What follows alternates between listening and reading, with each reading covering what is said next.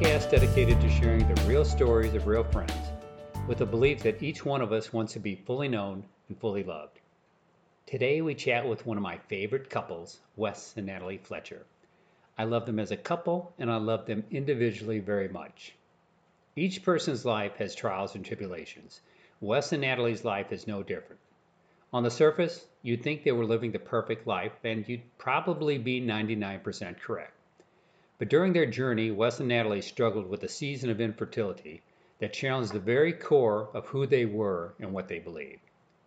What would you do and how would you respond if some of your deepest God-given desires look like they might never be answered the way you hoped and dreamed they would? Listen to my friends, Wes and Natalie's story, and decide for yourself. This is Real Friends. Okay, I'm here with my good friends, Wes and Natalie Fletcher. Wes and Natalie, how are you two doing? Doing good. Doing good. Thanks for having us. You bet. So, how did we become friends, and how long have we been friends? What's the genesis of our friendship? Do you remember? I feel like, it started with youth group. We met with youth, which was now, oh my gosh, 14 years ago? 13, 14? 14 years ago or something like that. Wow, amazing. So a lot of life has happened in that 15 years. Oh my goodness, yeah. So what I like to do, I like to start things out by using the 5 love languages as an introduction to who you are and how you both give and receive love, especially since you've been married to one another for how many years? 15 years. Wow. Yeah. Okay. So for those who are unfamiliar with the 5 love languages, it's based upon a book written by Gary Chapman that groups our ability to both express love and receive love into 5 love languages. And those are physical affection, quality time, words of affirmation, acts of service, and gifts. So when it comes to physical affection, what's that look like for you two? How important is it to you? And how has it changed over the years that you've been married? It's actually a funny question because you talk about roots of where you came from, and that's totally where we see the physical piece being very different from our family dynamics and growing up. And I don't think we could realize that until we were married. But Wes is very much physical touch person. He likes me to hold his hand and scratch his back, and I don't. I that is not my love language. So which makes sense. So I struggle giving it because it's not what I want to receive. How long did it take for you to realize it? How far did you have to get into your relationship before you realized it? It took a lot of conversations. No, I feel like we knew pretty early on. You probably knew pretty early on, right? Like when we were dating and we'd go on a walk, right? Yeah. We don't walk much as a married couple, but when you're dating, that's the thing to do. You go on a walk, yeah. And I would try to hold her hand, and she's like, "What's going on? Why are you Why are you touching me? Why are you touching me? This seems like a normal thing to do, and it's that family of origin thing. It's I grew up, and my parents. It's gross, but they were all over each other. They well, love. That's great. They were both a physical touch kind of a thing, and the parents. I don't see them hug or hold hands all that often at all. So she grew up seeing that. Yeah. And so that definitely fed into, well, when I find somebody special, that's how I'm going to show them. Yeah. Because that's what's been modeled for me, type of a thing. And it's been 15 years, and I still struggle at it. We're still working on it. It doesn't come natural, so you just have to put in that intentionality. And so there's a bit, I guess, more appreciation. If physical touch came natural to her, I don't know that when she gave physical touch if it would mean as much because it would be natural. But when she does it, then I know that she's being intentional because it's not something that is hardwired. Well, unfortunately, my husband has compensated for that by buying every massager for his foot and his hand and his arms and his legs that you can imagine. So it's I don't have to. Problem solved. I'll sell them all on eBay. You can give me a back rub tonight. So how important is physical affection to your kids? Because you have 3 kids, right? Mm-hmm. I don't know. I don't know why it's different. With the kids, it's really easy to hug and scratch their. He'll see me scratch my son's head off, and he's like, "Why don't you?" Well, you carry CJ in here, right? Yeah. So you bring him in here from Anisha, so it is natural. Yeah. I think that's a motherly instinct, but for some reason, the spousal instinct for me is in different ways. I think I pour into him differently because my love language is definitely quality time. Okay. And so what's quality time look like?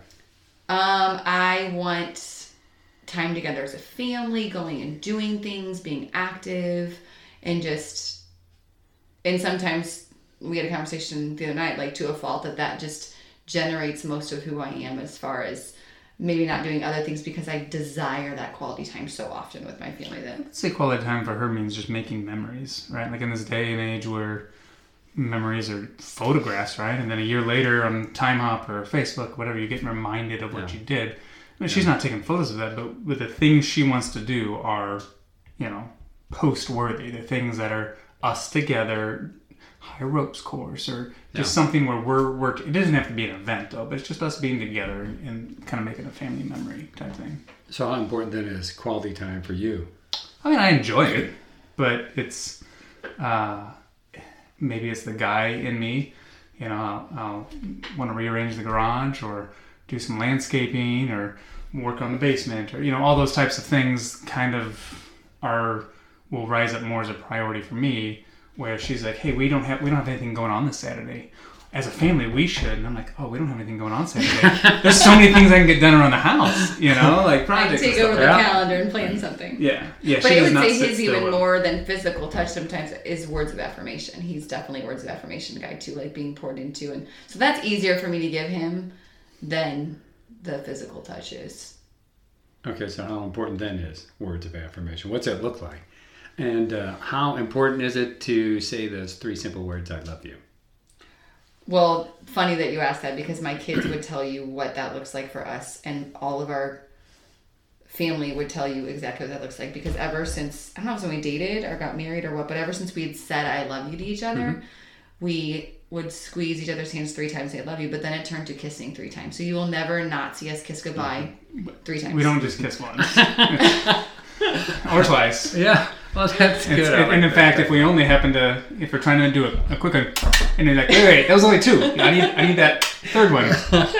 And it's become But the kids have picked up on it, and now it's sort of like they ask sometimes, why do you guys always kiss 3 times? But it gave us an opportunity to tell them why we do that, and that there is meaning to it. Yeah. So that's touching, right? But I mean, there's an inherent language in that it's saying I love you, but I love you. I mean, we multiple times a day. I feel like we say those things, and then having kids.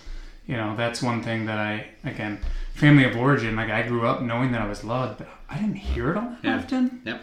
And so it's kind of weird. Like physical touch, I saw a lot with my parents.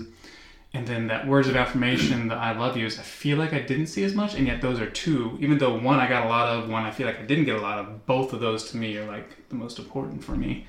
But for our kids, I feel like that comes really easy, almost to the point like we say it 100 times a day. I mean, our kids are going to, if I were to die tomorrow, they're going to have words that they know that they can put on my tombstone. Well, Dad says this all the time, and I love you is going to be like. When they were little, especially way smaller, we shoot videos all the time when they're like toddlers and everything, and he never would not end a video without saying I love you before he stopped shooting the video. So just trying to be really intentional with that, and it does come natural for us now. Maybe because it's something we both desired and craved, and I got told it, but I don't know, it's just natural. I think part of it too is being told that she finds me attractive, or being told that like she's proud of an accomplishment at work, or when I've done big projects around the house, built the kids new beds or stuff like that. Like I find joy in doing those things, but when I hear that she finds joy in the fact that I did that as well, that's just an extra little kind of boost that you get. So how about acts of service? How important are acts of service? That's my other one. Quality time and then acts of service. So what do acts of service look like? So for me, it's like I come home and the countertops are clean and the house is vacuumed, and like the first time I think he ever did that, he laughed at me because he came home like, that's so hot. I love that you vacuum. It pours into the physical touch and the words of affirmation. Like there's a sequence here. So when we first got married, I was in the banking industry, and so I was actually gone long hours on there for retail banking. And she's a teacher, so she'd often come home first. So she'd be home for a couple of hours before I was. So she'd get home, she'd clean, she'd cook. I'd come home tired. We'd eat, and then. I usually try to clean, but like she had a routine of a lot of extra stuff she had to do. When I transitioned to the position I am now, I work remotely. And so the ability for me after the family leaves, and now that we've got 3 kids, I mean, messes are just a daily thing, but after the kids leave, I clean up their stuff, I get the kitchen kind of in order, and throughout the day, if I've got time between meetings and stuff, like I'll vacuum, or I can't say that I do laundry because that's really not. I've done that maybe 5 times. That was an unwritten marital contract that I really regret. But I know that if she comes home and she sees clean counters and a vacuumed floor, that like that's going to set the tone for the rest of the afternoon. That's awesome. Meeting. Well, I think that acts of service feeds into my quality time because I know that I don't have to do that, so that it allows me the privilege of having the quality time that I would be wasting on cleaning and doing all that stuff. Yeah. So when you come home from work, are you the type of person who you like to immediately share with Wes how the day went, or do you need like some time, some space alone just to kind of unwind and unpack? I'm an open book and I share a lot, but it's funny, work I don't really I don't know, maybe it's an not escape as much for me anymore. And maybe because I've weaned it out of you. I mean, when we first got married, I feel like you did a lot, but here's the difference. She's a teacher. Yeah. She deals with kids all day. Yeah. When she gets home, she wants to have adult conversation. Gotcha. I deal with adults all day. When I get done with work, I don't want to deal with adults or talk about adults or whatever. And so we did find that in previous careers that was a bit of an issue, is that she would want to kind of talk about her day as soon as I got home, but like as soon as I got home, like I needed downtime, and that feeds into the whole extrovert introvert part of it too. Opposites attract. So, I feel like she would be more than willing to share. She has to pry things out of me, right? Like, she wants that quality time. What's going on in your life? And I'm not as typically as willing to share, but if she asks, I will. I have to be better about being more vocal. Gotcha. And so the last of the 5 love languages is gifts. How important are gifts? And what's the last like really cool gift that you've either given or received? That's easy. So the gifts for us is not top priority for either of us. Mm-hmm. But it's funny because in the beginning of our marriage, until we read that book, The 5 Love Languages, it was like a revelation. Like we now get that book for wedding presents all the time because we love that book. But he would send me flowers like every couple of months at work. Like every 3 or 4 weeks. It was awesome. It was freaking like everybody at work was like, how did you get this guy? Like, why did you send me flowers? No, the receptionist would see the FedEx driver, somebody coming in, bringing some flowers, and would just already be calling him, like not even knowing who it's for yet. Right. Natalie, this flower is probably for you. But then he realized that like I loved it, and I was like, oh, that's really nice, but it didn't fill my tank. Like it was a sweet gesture, and I was always appreciative of it, but what I needed was quality time. So it was a learning curve and a financial save. Oh, save this. Our kids are going to get to go to college now because I don't have to buy flowers all the time, But best gift, I always go back to, he did for I don't even remember what year it was, but he went and reached out to all my friends and had them write something about me and put it into a letter.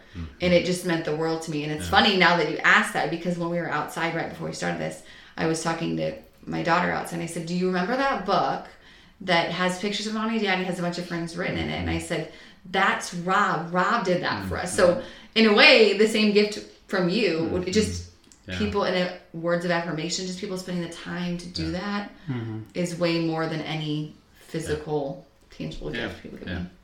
So if you're going to try to identify the top love language in each one of your kids, do you think you could do that? Do you think know what their We've actually talked about that. Yeah, and I haven't read the 5 love languages for kids on there, but I mean, I think essentially the same concepts kind of apply. It's tough because I feel like as kids, like they kind of gravitate towards all of them. Like they need kind of all of those. So determining the predominant ones. I don't know. I feel like physical touch is just a big thing. Again, it's sort of become a running joke in our household about Mommy and Daddy and how much Daddy likes to hug Mommy and kiss him in front of the kids and all that kind of stuff. And so but I feel like they love those hugs. Our youngest gives hugs out all the time. She just loves to be holding on to you and everything. My oldest, it's been months now. Every night before bed, like she wants me to scratch her back or like massage her hand before she falls asleep. She's 9 years old, but that's a thing that gives her comfort on there. And I know that she kind of gets that. I think she also likes receiving gifts too. She gets really excited about gifts, and like for sure. And CJ, I think, is definitely quality time too. Mm-hmm. Like I started in January doing these prayer walks, and it's been such, like, daily prayer walks, and it's been such a fun thing because he now has joined me for the last couple of months, and like he seeks me out to ask me to go, and he'll say, Mom, when can we go on another mommy son date and go ice skating? Like, all of them crave mommy son and daddy daughter and so forth dates of that time together. So we see a little bit of all of it now. But yeah, they definitely are all unique. Yeah. Too. Yeah. And it's going to change. I mean, over time, those things are going to change, especially when they go through puberty and all that type of stuff, which I'm really looking forward to. Yeah, right. Not that far away. Right? Yeah, gosh. Yeah. Okay, so let's pivot.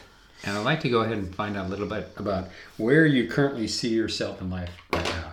If you were to say, this is Wes and Natalie, where would you say you currently are in life? How would you define yourself? Because after we kind of lay out where you are now, what I'm then going to want to do is go back and start at childhood, and let's kind of take the path that got you to where you're at. Right. Sure. I mean, if you're taking the 30,000 foot view of us, I mean, we're two individuals that are fairly successful in the areas that we are, in the businesses that we are, between teacher and medical IT. We have a solid foundation of friends and family around us. All family is local, which is a bigger benefit than I think some people might give credit for. Yeah. We are connected in our church. We have kids that are healthy and for the most part well mannered and active, and I mean, life's an adventure. It's busy, it's busy. We're also glorified adventure. Uber drivers for our kids, between all the sports activities. We wouldn't change, like, the pandemic. I was even listening to a podcast this morning saying, like, what changed for these people in this podcast, and it was the exactly same thing for us. Like, had we not had that, we would not have slowed down ever. And so that was almost a gift to us to find. Interesting. Like, we didn't have to be eating dinner and rushing to one thing. Like, we got to enjoy months of just us and not going to the next thing. And they were asking this podcast, like, so what are you going to keep sacred now that you've learned that lesson? And I was like, we went right back to I mean, a couple of weeks ago. We were back to busy. Between a Friday and a Sunday, we had 9 sporting events we had to get to. Wow.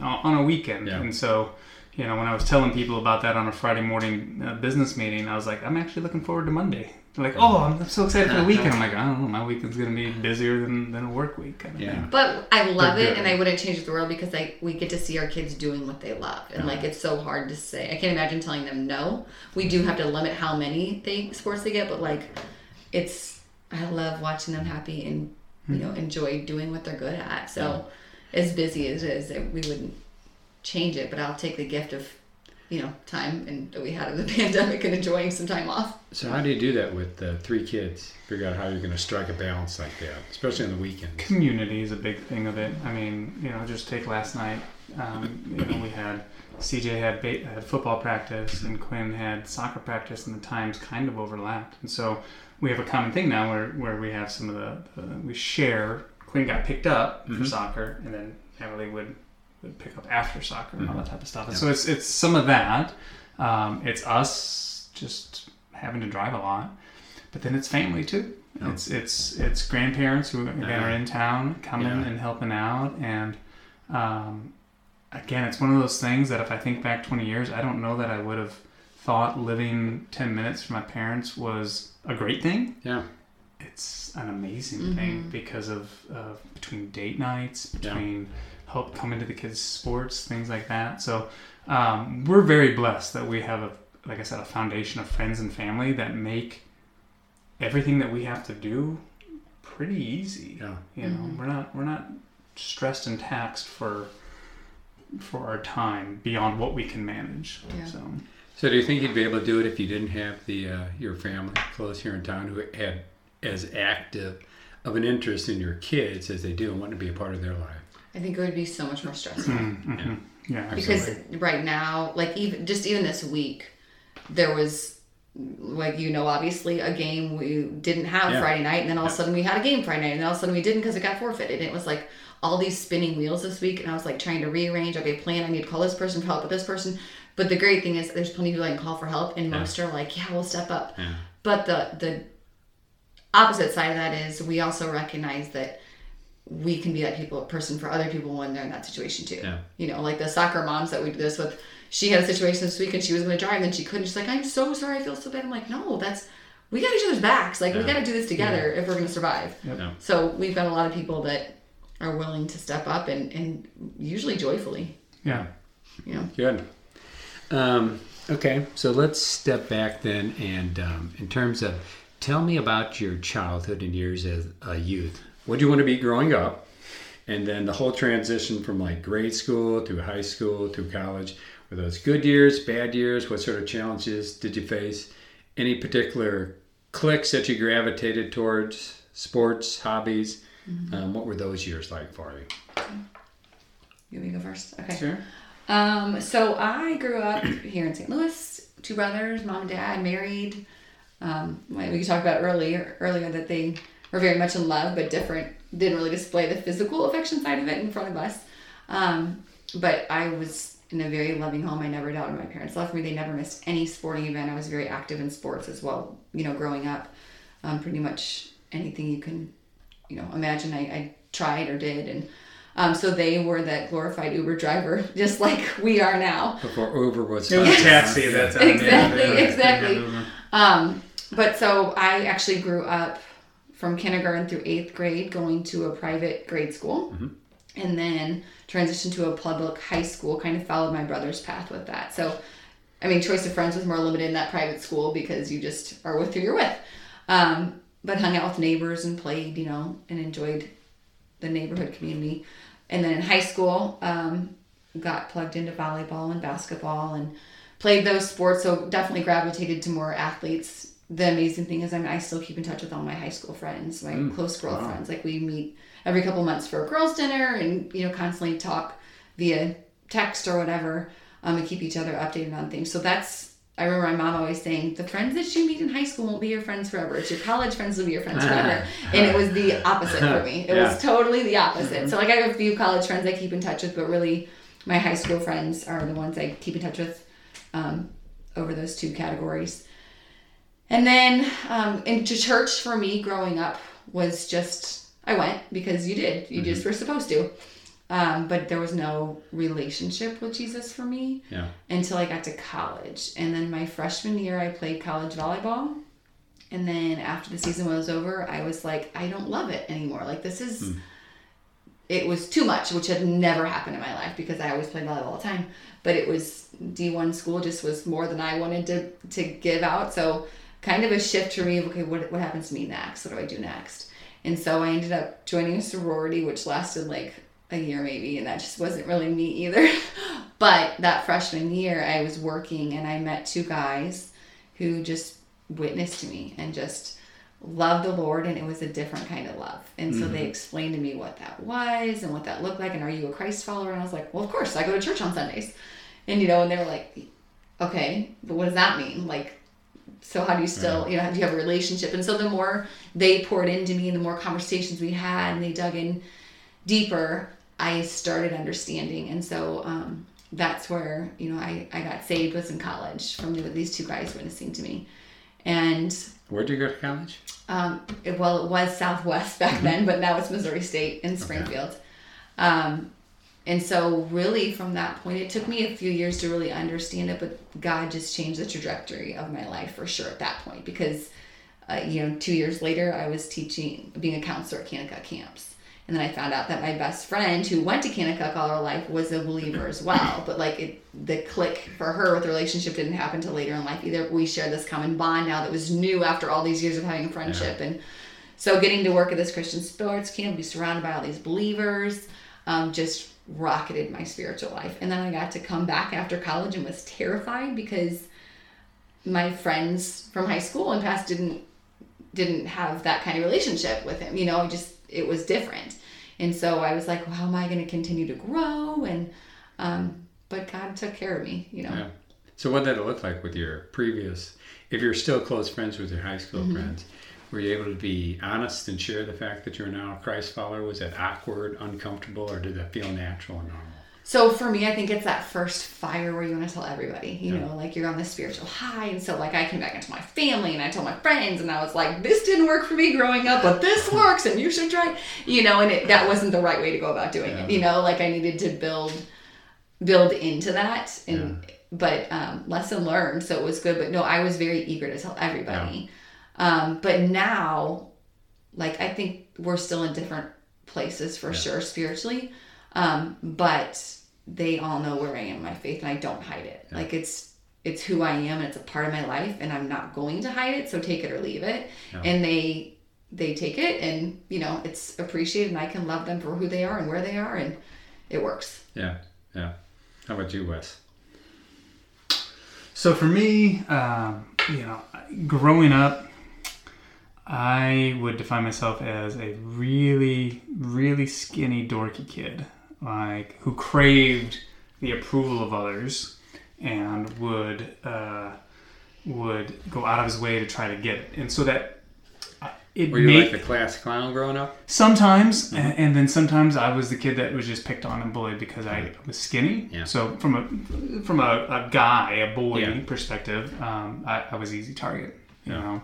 And because I craved attention so much, it was also easy for the popular kids to pick on me because I wanted their approval, so I'll do whatever I can. And then it turns out, they were just kind of messing with you. So I look back on my childhood and growing up and just I just remember never feeling like I had a place to belong, kind of thing, until like middle school, when I started going to like my church's youth group. I also grew up in a family where mom and dad loved each other real well.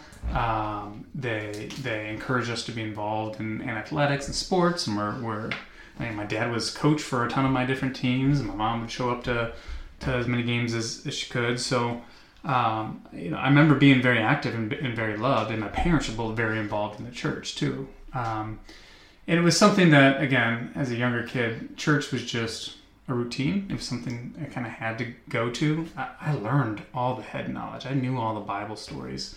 But when I got to middle school and high school, the youth group was a place where people didn't pick on me. And they didn't bully me. Like, they treated me nicely. Like, across the board, they all treated me nicely. And that was different. Because, like, at school, there were some people that treated me nicely, but a lot of them didn't. Yeah. At church, everybody treated me nicely. And I thought, well, this is just different. And so I gravitated to that. And so, like, church became sort of my social life.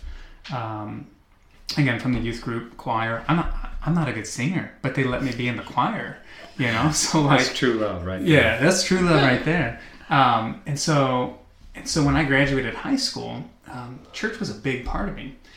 But when I went to college, I went to college at Truman State. That's 3 hours away. I didn't find a replacement for that. And so this area that had provided a lot of comfort and guidance for me quickly fell by the wayside and got replaced by worldly things, right? I say in college I probably got out of my ugly duckling phase, and so I didn't get picked on as much. I got some of the popular people groups were seeking my attention, which was just a radical change for me. And so I gravitated to those things, but those things were very worldly things, you know, whether it was drinking, partying, things like that. And so that kind of became my life for a couple of years. By my senior year of college, I was tired of it. Like I started to feel in myself like this isn't worthwhile. Like, this isn't building me up. It's not good.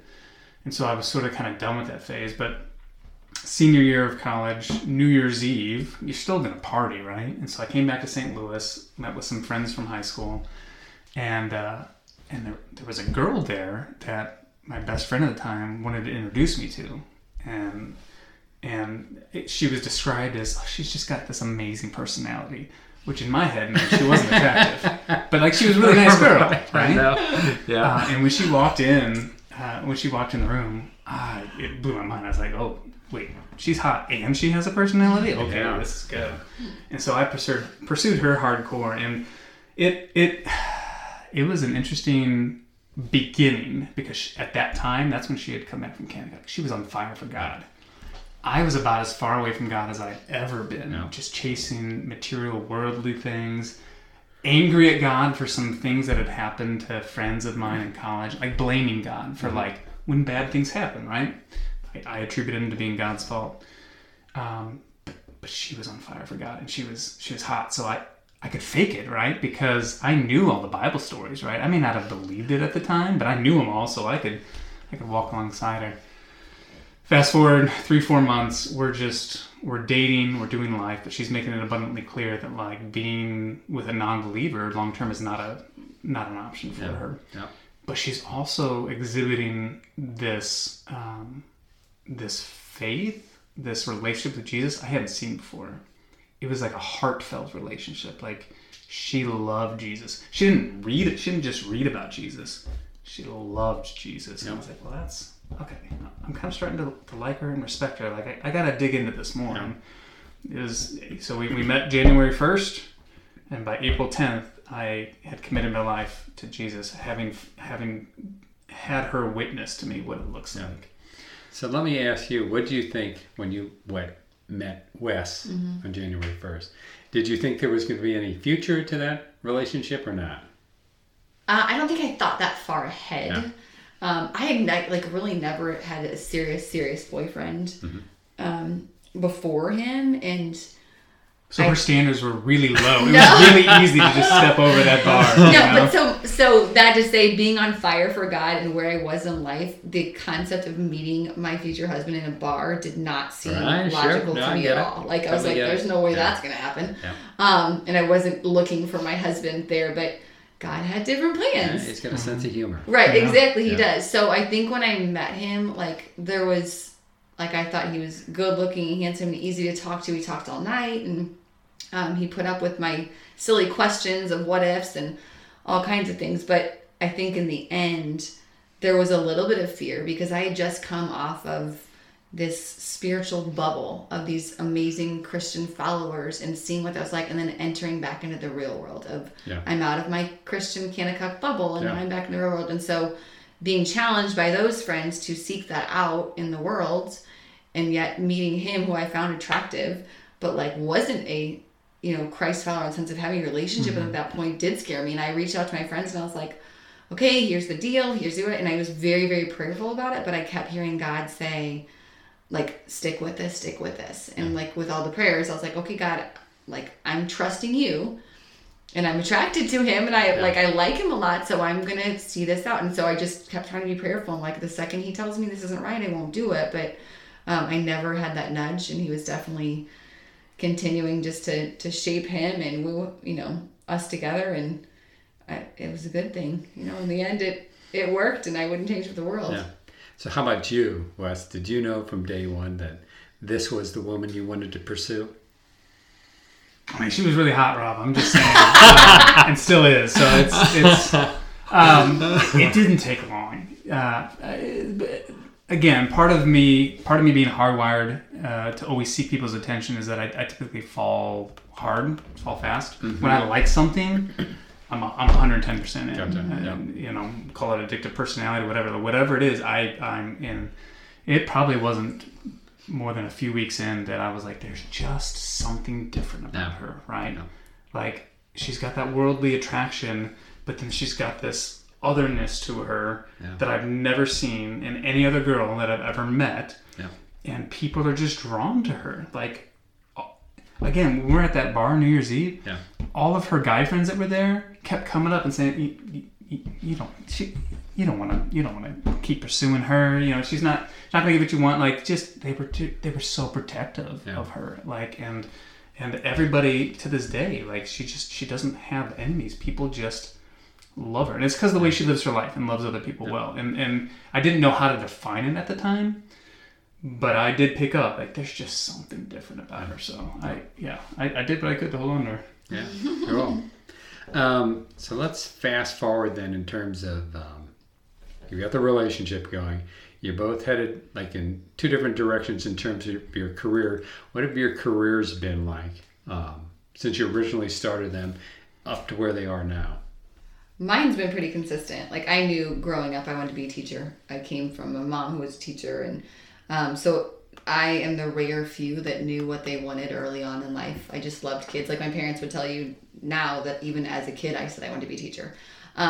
So for me, it hasn't changed tons. You know, I have seen God's fingerprint on certain, I mean, he's all over it, but there's certain aspects that where I'm like, oh, that was a God thing, because I debated on going into PE and being a PE teacher, but landed on preschool because I wanted a classroom for myself, whereas PE, you don't get to really get to know the kids because they're constantly transitioning, a new class. So landed on that. But when I got my job and interviewed for my current position, I had said, it was the year I was going to work at camp, and I had said, so I have to do this interview, and I just want you to know, like, in 2 days I'm going to camp, and I will have no contact because there's no phones, or, you know, like, you can only call once every month or whatever.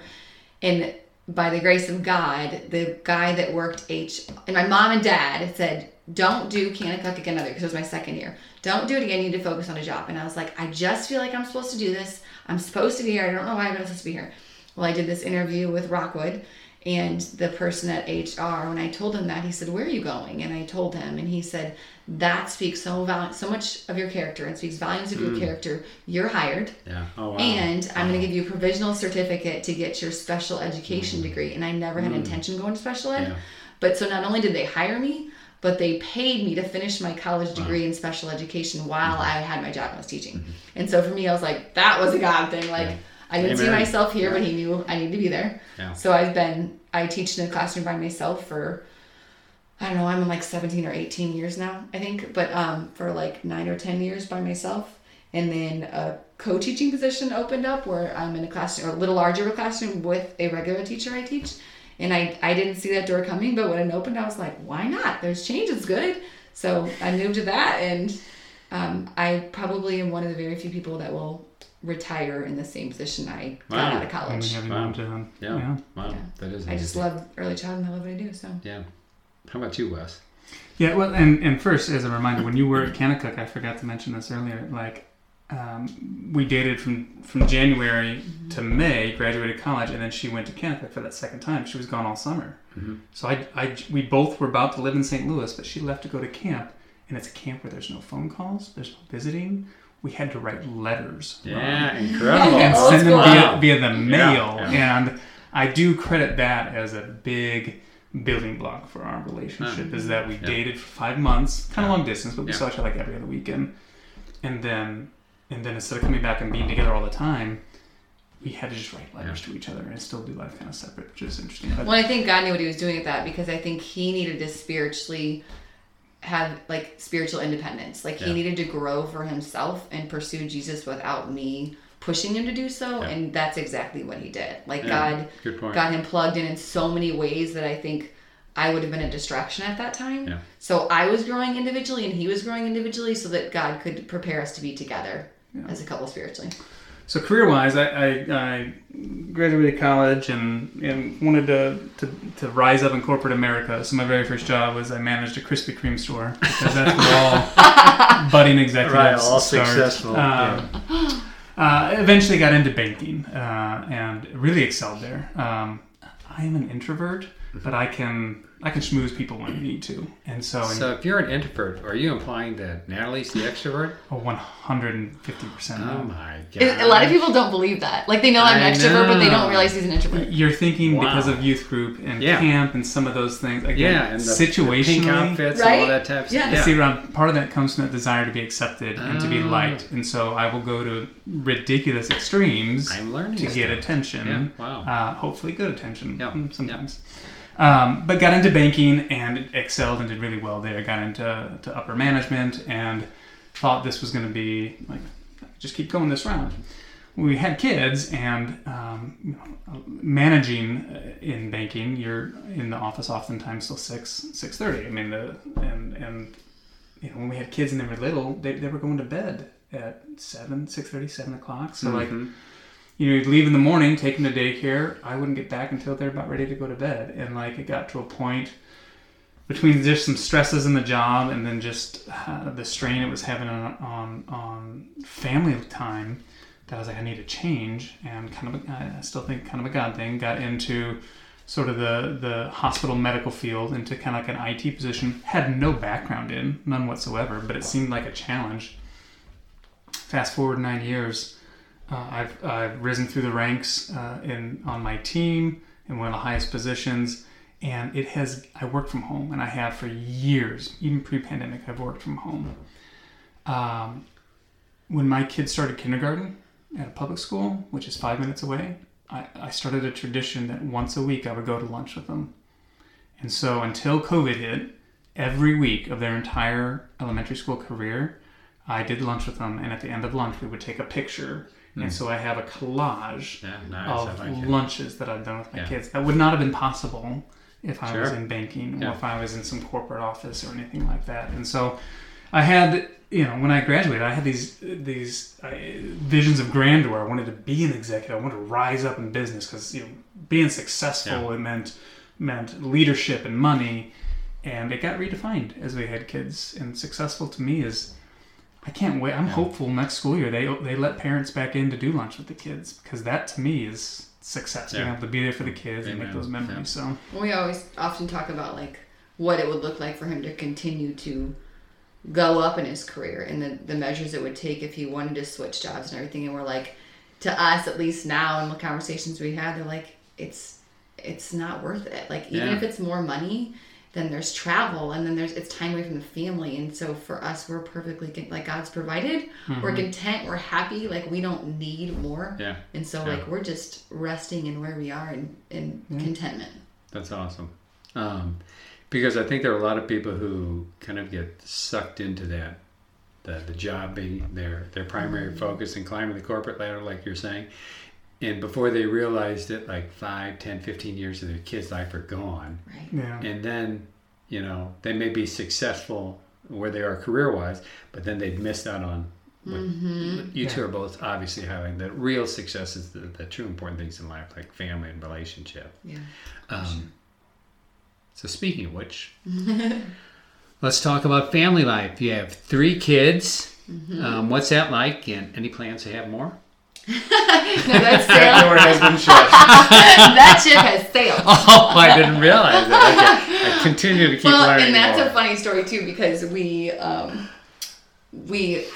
both came from a family of 3 and thought that's what we wanted, and then obviously went through some major hardships with infertility and loss, and it was tragic, which we can get into later or not, either way. But when we got to having Quinn and CJ, a boy and a girl, Wes was like, we're good. We got 2 healthy kids. They are healthy. At that time they were like 3 and 4, 5 and 4, something like that. No, 3 and 4. I mean, they could kind of dress themselves. They could feed themselves. Like, our job was getting easier, right? And I was like, oh, we don't need to roll the dice again. Like, that will be good. And so this was like, I don't know what, it was like March of 2015.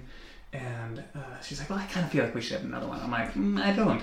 Yeah. So we gambled, right? Like, in my head, we went through 2 years of infertility before we had our first. Right. And so when she's like, well, let's just give it some time and just see, right? Like, let nature happen. I was like, all right, let's set a time limit, 6 months. If by Thanksgiving of this year, if we're not pregnant, then we shut the door. Well, it had to be longer than 6 months, because it takes longer than that to have a baby. No. To get pregnant. Oh, okay. I was like, wait a minute, that matters. And Rob, I kid you not, a week before Thanksgiving, we took a pregnancy test, and she's pregnant. That's how we found out, And then I'm like, oh man, and she's my favorite now. Maybe because she's the youngest and she's not disobedient Maybe yet. you give her other kids a complex because you said that's actually. Maybe before we do that, let's talk about your first pregnancy with Quinn. Would you like to share that story? Yeah, that's absolutely. an important part of your. Well, actually, we'll go back to before my first pregnancy, which was before Quinn. So we decided we want to have kids, and we're like ready to go and pursue that, and then it just didn't happen for us. Like, the timing didn't happen, and of course, what we know now about infertility is you feel so alone, and like that it hasn't happened to anybody. Yeah. And until you share that, then everybody you know has gone through it. Like so it felt very alone, and working as a preschool teacher where you're constantly surrounded by kids was super duper hard. But so we had decided we were going to start trying, and it just didn't happen. Went to a specialist to get help. And he said, you'll never get pregnant on your own without in vitro. Well, at that point, we were trying what's called IUIs, and we did get pregnant. And it was like, he was surprised. So we were blown away, overjoyed, because by this time, I think it had been a year we'd been trying. And so found out right before Mother's Day. And of course, just being excited it finally happened, we're eager to tell the news right away and didn't wait the 12 weeks you're supposed to wait. And so announced on Mother's Day that we were pregnant. And then like the next day, I think I got a call from the nurse saying your numbers aren't up and you're probably going to lose the baby. And it was very early on, but I don't care. A loss is a loss, no matter if you're 2 weeks pregnant, a week pregnant, or 9 months pregnant. It doesn't matter. A loss is a loss. And so I, of course, that day I was in the car bawling, and I'm like, I can't stay at work. I got to go home. And so went home, and of course, those were a rough couple of years, but I mean, it was definitely a season of depression for me. It was, this, again, the reason I was so attracted to her, aside from physical beauty, was just the light that she had and how she drew people in. And this was a period of time where that light was just daily being dwindled in there. We were very involved in the church and in the youth group, and we're surrounded by a lot of great friends. But they knew some of the struggle we were going through. And when we would show up on Wednesday nights and people would start asking, how are you doing? The how are you doing meant, are you pregnant yet? Yeah. Or how are you doing with not being pregnant? And it would send her into tears. And so doing life became complicated because we were loved so well and everyone wanted to know how we were. So we had to get to a point where we had to sort of set up some healthy boundaries and protect yourself and step away from youth while we were going through a difficult thing, which sounds counterintuitive. You want to be in community and you want them to help you out, but also it was just emotionally draining to see the strongest person I know just constantly sad and crying. Well, and so that led us of a year of contemplating what comes next and still hoping and believing that we'd get pregnant on our own.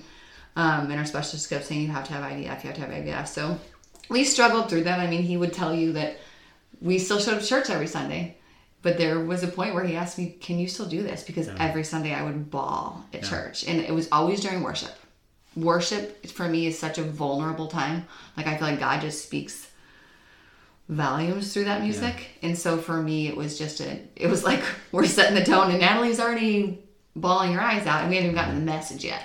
But there was something that kept saying, you need to show up. Just show up. And so we did. We kept coming to that place, but we set boundaries in other places and stepped back. And then finally decided to do in vitro in January of, 2010-ish? Yeah. And then got pregnant. And so we were, of course, overjoyed. And we found out the first ultrasound that they just said, you're having a baby. And we're like, oh my goodness, it happened. We're having a baby. We're so overjoyed. And then the next week, they revealed we were having two, and that we were having twins. And so we didn't even find that out instantly until that second time. And of course, we're like, oh my gosh, no kids. We're going to have twins. This is going to be amazing. Sure. Amazing. Two at once. Okay. Yes, I thought it was amazing. A little bit like, this could be a lot, Natalie. You're not thinking this through. But, and then it was, we, of course, waited, learning from the last time, to not announce right away. Of course, the people, like my mom, was a rock by my side. And of course, he obviously was the main rock by my side too. But my mom was always there checking in. So she knew exactly the timeline of everything. And so right about that 12 weeks, we went in to get that final, all clear. Yeah. And that's when our hearts were pretty much torn out.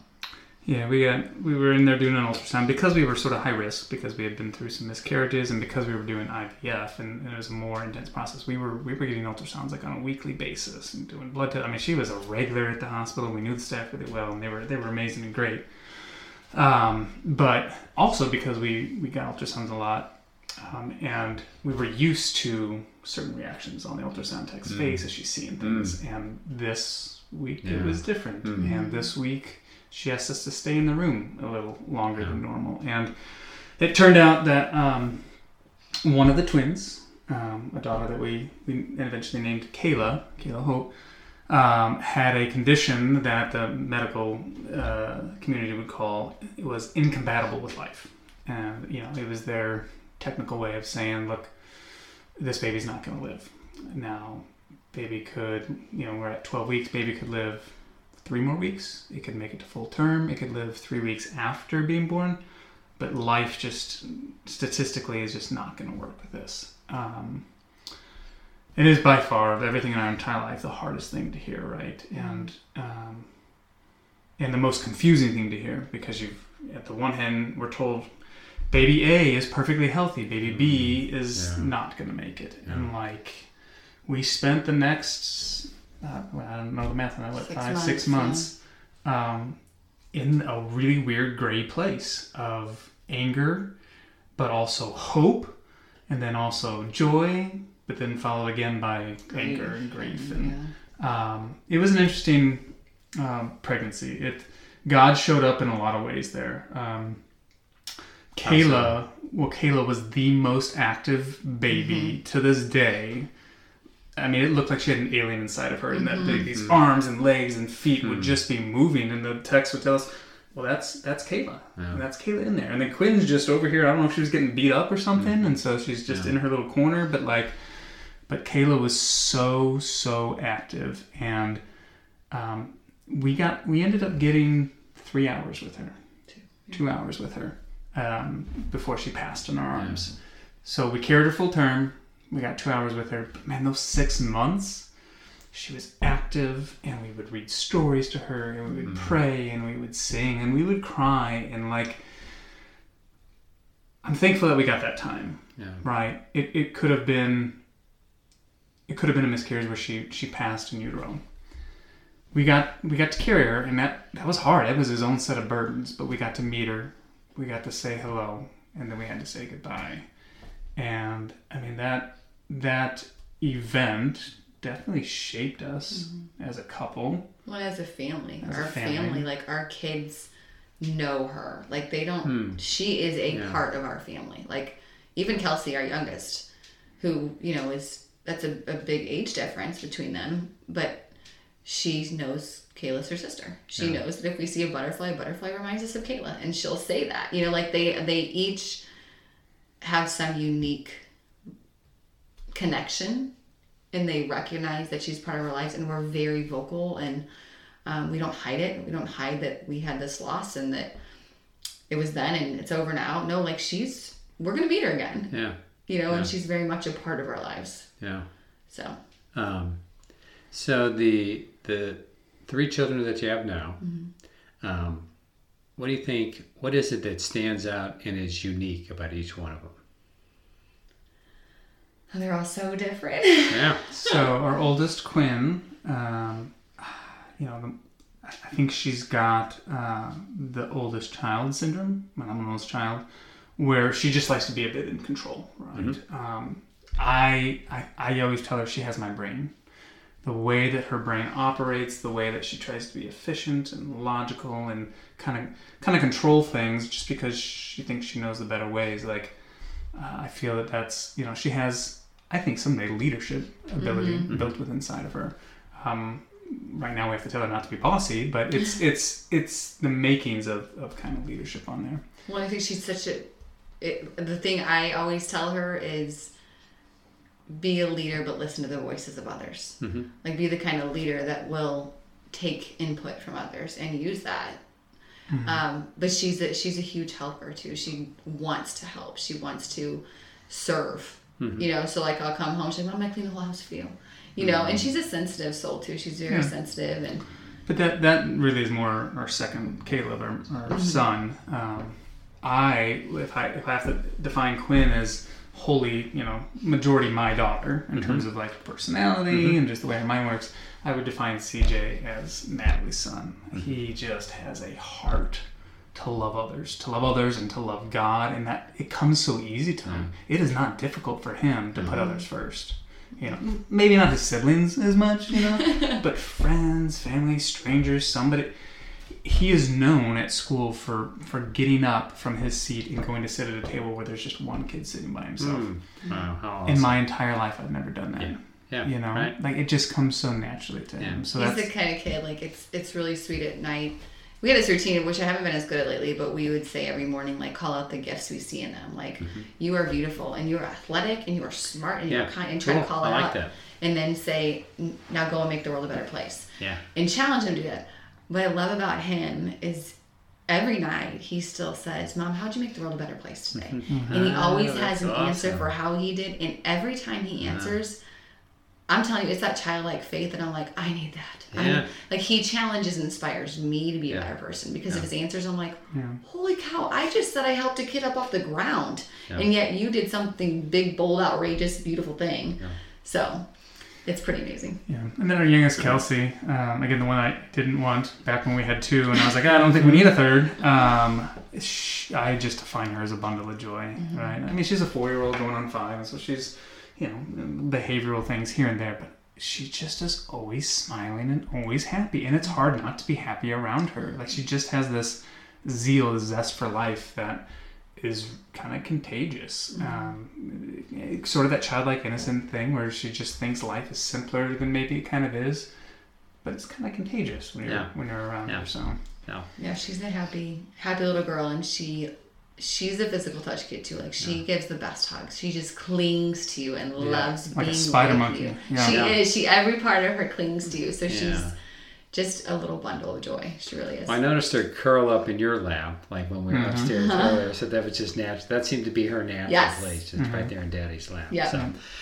So I asked this question kind of teasingly earlier. Do you have a favorite kid? And do you think God has favorites? And if so, have you ever felt like you were one of God's favorite kids, whether it's for a day, a moment, or a season of life? Well, I'll answer first because I don't know that she'll give you an honest answer. I joke all the time that Kelsey, the youngest, is the favorite. And a big part of that is because she's just still so pliable and obedient because she's 4. And my other 2 have started thinking for themselves, which means that they're not always making the choices I want them to make. But that's part of growing up, right? And so I jokingly say that. I mean, it's really tough. Again, Quinn is always going to be the one I struggle the most with because she's so much like me. CJ's the only boy I have, so I've got connections with him. And then Kelsey's that bundle of joy. So, it's probably the parent answer to say there are favorite parts about each of them. And the things I like about each of them are very different than what I like about each of the other ones. So.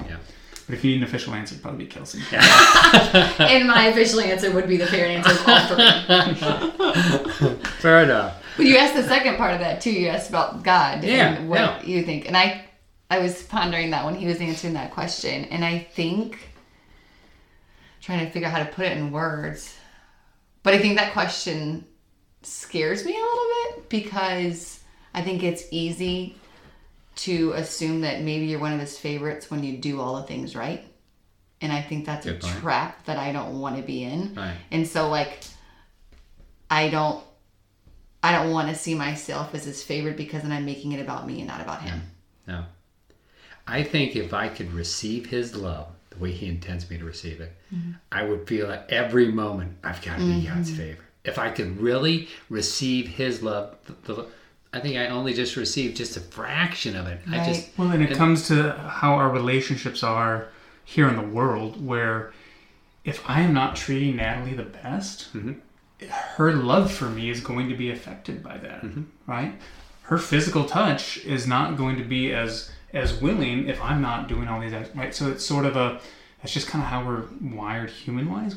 It's hard to understand that God's not wired that way, and that He loves me unconditionally. Yep. Have I ever felt like God's favorite? I would say I would define myself no, because I look at it from a worldly view and say, there's no way I could be God's favorite. I'm a mess up. I'm a screw up. Like, there's no possible way. And yet, in my heart, I know that if I was the only person that ever lived, everything Jesus went through, He would have gone through for me. And it's mind-blowing when you slow down and think about that. My problem is I don't slow down enough. Right. To think I think just knowing that we're His child should be enough to sustain us, because that in itself should be. That's incredible. Is incredible. Right, exactly. But it's slowing down enough to recognize that and realize that beauty.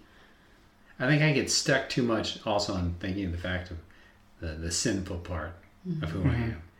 And I just don't lean into the fact that Jesus has basically absorbed, paid the penalty for all that, and that God delights in who I am. Can you imagine the creator of the universe just delights in who you are? Right, That's right. that should take you back to like when you were first Christ follower 101, those same emotions and feelings. But I'm the same way. I've been a Christ follower long enough that kind of that part of my trajectory is kind of flattened out. Right. Yeah. And I just wonder, why don't I still have that amazing awe of like a child Right. every day? And I think that's the beauty for me of like I said, those prayer walks with my son. Like I've seen him grow so much, and like he is a prayer warrior, and he just gets out there and prays his guts out.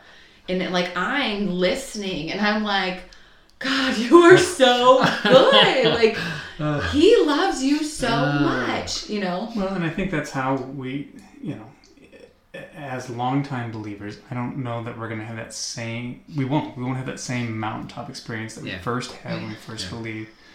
But if we don't sit on the sidelines, so if we get active in our faith and active in the community of believers, you can witness that in others and help to lead them through that. Again, I've been doing youth group for 17, 18 years total now. Yeah. And being able to be with middle school and high school kids that get it. Yeah. I mean, I get to kind of borrow their mountaintop experience, you know, and it does remind we you back. experience it through them. Yeah. So I mean, it's if I just sat on the sideline and just said, okay, I'm a believer, I'll read my Bible, I'll pray with my family. I mean, that would be good, but it wouldn't be as good as kind of diving into other areas and helping those outside of your immediate family. I agree, 100%. Be stagnant. Yeah. But is there anything cooler than like what you're witnessing with CJ? When you see one of your kids loving God well, and you just get to witness that and experience that, how much cooler could that be? Yeah. We've talked about like ever since even pre-kids, I think like the greatest moment of our life is going to be when our kids get it. Yeah. When they get what a relationship with Jesus looks like. And we've been blessed to see 2 of our 3 do that. Yeah, so like cool. Quinn, when she was 3 years old, walked in and was like, I want to ask Jesus in my heart. And, you know, like we got to walk her through at 3, and she still remembers this day. It's written in her Bible what day it happened. Yeah. It wasn't like we talked about it and let her through that. Like she came to a decision for herself. And 2 weeks ago, CJ did the same thing. Yeah. And it was amazing because when he did it, it was again out of the blue. Mm-hmm. But the cool thing that he recognized that I didn't after he did it was he said, Mommy, we share a salvation day now. Yeah. Because I had asked Christ in my heart 21 years ago on the same day. Oh, and he wanted to share that with me, which was really cool. Yeah. So. Yeah. And we talk about CJ and his faith, but Quinn loves to write lyrics, and she writes a lot of Christian songs, you know, and they're 9-year-old songs, but like they're songs that come from her heart, and you can read these songs and go, oh, she gets it, right? Like there are things that for a long time I faked it when I was trying to pursue Natalie and be like, oh no, I understand the Jesus thing, right? Like I knew the head knowledge, but when you understand at a heart level, like it just looks different, it sounds different, and again, like she's got a journal of a bunch of lyrics that she's wrote to just random tunes, but that are words from her heart that she's just kind of getting out. She would be embarrassed probably if we should have. We always tell her like, we're so proud of you finding a way to an outlet to let these feelings out in a healthy way, and we're so thankful that outlet includes her faith and that being the foundation. You know. That is cool. So in terms of relationship, how do you strike a balance between being a parent and being intentional about focusing on your relationship as a couple? We kind of touched on this earlier, but date night, for example, and are you still in love? And how has that changed or grown over the past years? And what's it mean to be in love, really? Yeah, that could get really awkward on this podcast. Wes probably will have a very different answer to me, but I think it being very, very intentional. Because like just 3 weeks ago, we took a trip to Fort Lauderdale, just the 2 of us. And we left the kids at home with the babysitter, and they did not want us to go. And how are you leaving us? Why can't we go on this trip with you? And we were very intentional about saying that it's important for Mommy and Daddy to be together. It's important for us to have, because we need to model this for you. And that has value. He is better 100% of putting me first, whereas I often put the kids first. Yeah. You know, and I don't know if that's innate motherly instinct or just Natalie instinct. I don't know. But he's very good about telling the kids, God is my first love, your mom is you're my second, and you kids are my third. I love that Wes does that. Yes. That's great. It's That is just awesome. very funny because we had a discussion mint about this just last night. Last night. The topic came up, but the same things. I mean, she is the best mother that these kids could possibly ask for. Yeah. There's a bit of jealousy on my part, right? Because she gives them so much of herself. Yeah. I want Great observation. That, you know? Yeah, and that good. some of that strikes back to, years ago when we were trying to get pregnant. Yeah. She was so focused on being a mother that in my head I'm going, well, what if you can't be a mother? Can we still have a happy marriage if you can't be a mom? You know, and it made me. Great question. We never. That we never. was a hard question. We never got to the answer to that. Right. We did end up getting pregnant on that, but again, back to a kid that grew up trying to seek out that self-worth and be validated in some of those things. And so again, I'm a 40-year-old man now, so I don't necessarily need that. I know that she loves me, but then again, those come up that we need us time. And pre-COVID, we got more date nights than any couple that I know of. Again, we have both grandparents in town, both sets of all of our siblings in town, and then a bunch of friends we trust. So we had no shortages of people that could watch our kids, and so we would go on dates very frequently. COVID changed things a little bit. But I think he still has to remind me, like, it's okay for us to go on a date and to leave the kids for a little bit, and they'll survive. And and it's healthy for them to see that, right? You know, which is they're at an interesting age and all that, but they need to know that we're there for them. But how they see our marriage right now is how they're going to have their relationships later on, right? Like just how I grew up seeing my mom, dad, physical touch, and her parent. Like there's that family of origin that they're learning how to do significant other relationships from us, and they're learning what parenthood looks like too, right? So luckily they've got a dad that really wants mom and a mom that really wants kids and dad, and so it's they're getting both of those, but it's just a constant shifting of priorities and all that. So So you've kind of already answered this, but what's it look like to be a father, husband who prioritizes his relationship with Christ first? So you've kind of mentioned that Christ first, mom second, and then kids third. Jesus is hard because I can't just go and hang out with him How do you experience, what's your love language in terms of experiencing your relationship with God? Does it come through scripture, through nature, through worship, through other relationships? So for me, the two primary ones would be worship. Music has always been a big thing for me. Again, I can't sing. The church will let you sing in the choir just because they're really nice. But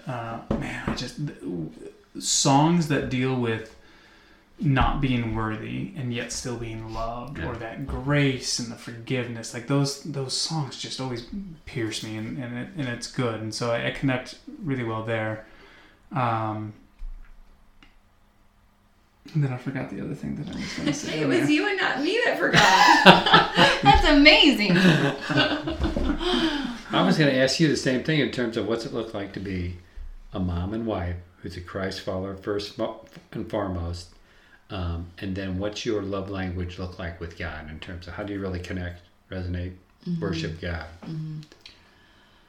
I think for mom, wife, I think we try to incorporate our spiritual growth into just it's natural, right? Just every day. We go to church because we enjoy it. We go to church, and our kids do that. It's not a chore.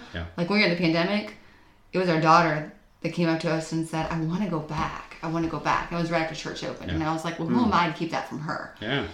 So I think encouraging them to find that, but setting up natural routines that they are exposed to. So they know that in the morning, mommy gets up and reads the Bible, and it just is what it is. That's I read my Bible, and then I work out.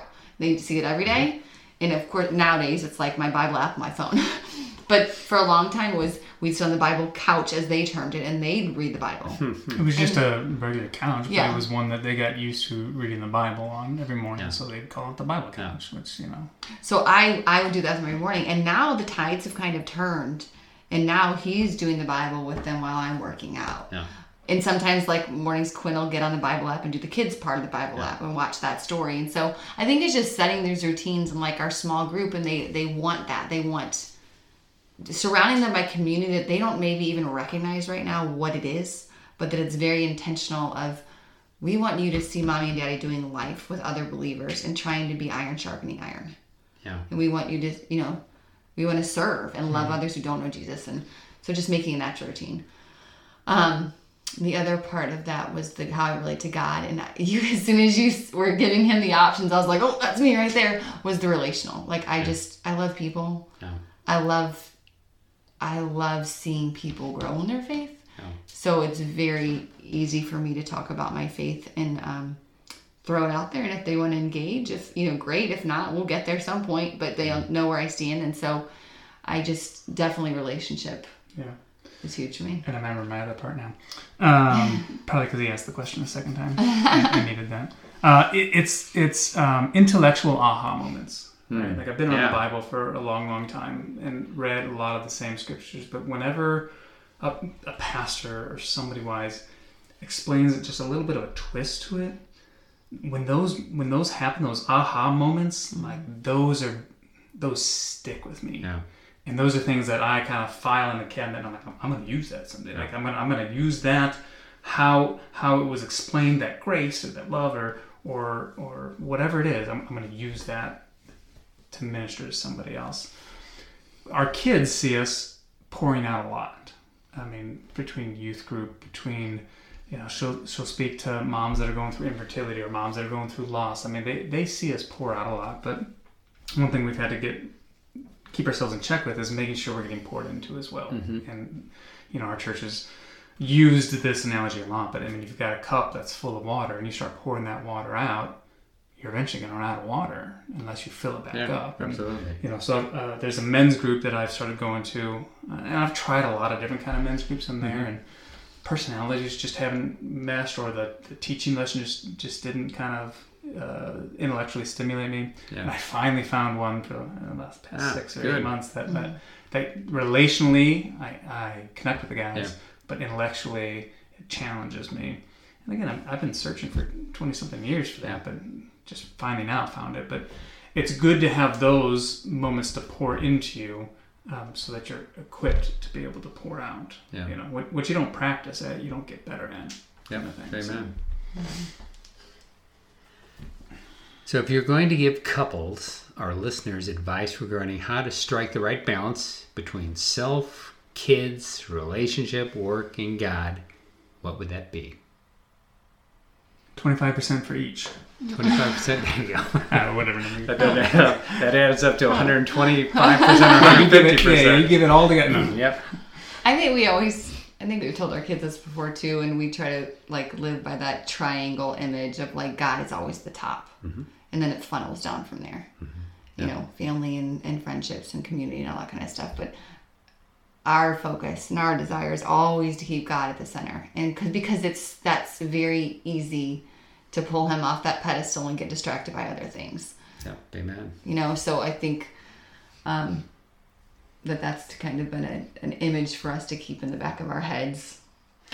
Yeah, and for us it's been, I'd say we try to follow Jesus' example. Jesus didn't surround himself with tens, hundreds, thousands of close acquaintances. He had 12 disciples. He had a foundation of really close people that I think provided strength for him and that he could also then pour into. And so, the triangle, God first, family second, but then you've got to have other people that you do life with that builds you up. I mean, our kids are in 3rd and 2nd grade and preschool, but when we talk to them about what do friendships look like, friendships are people who are going to make you a better person, right? They're not going to lead you off into a side path or away from God or away from family. They're going to help you make the right decisions on there. So the balancing act just comes from being intentional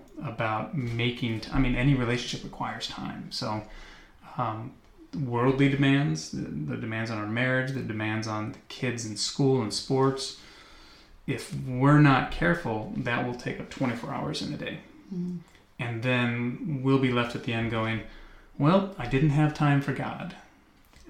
The thing that, again, I admire about my wife is that she gets up extra early in the morning to make sure that she starts her day with God. Because if she were to do what I do and get up and drink my coffee and then start work and then, I'm a night owl, I'll get to it at night. Guess who doesn't do devos at night? Isn't that the way Jesus started his day out? With coffee in the morning? No. Early in the morning. The reason I do that is somebody said once to me, you can either let your Devo affect your day or your day affect your Devo. Yeah, and that stuck with me. Yep. And I was like, and I know it doesn't work for some. Some people do better at night, but for me it made sense that I'm going to let my devotional affect how the outcome of my day will be versus the alternative. I want to be respectful of your all's time. We're already over the hour limit. We talk a lot, sorry. No. I appreciate you sharing the story about Kayla. Yeah, of course. I very much appreciate that. Of course. I appreciate both of you guys. Love you all very much. And appreciate you for doing this. So for everybody out in Podcastville, thank you very much for listening. I hope you enjoyed this story. To a very special friend of mine, I love you dearly. And this has been an episode of Real Friends.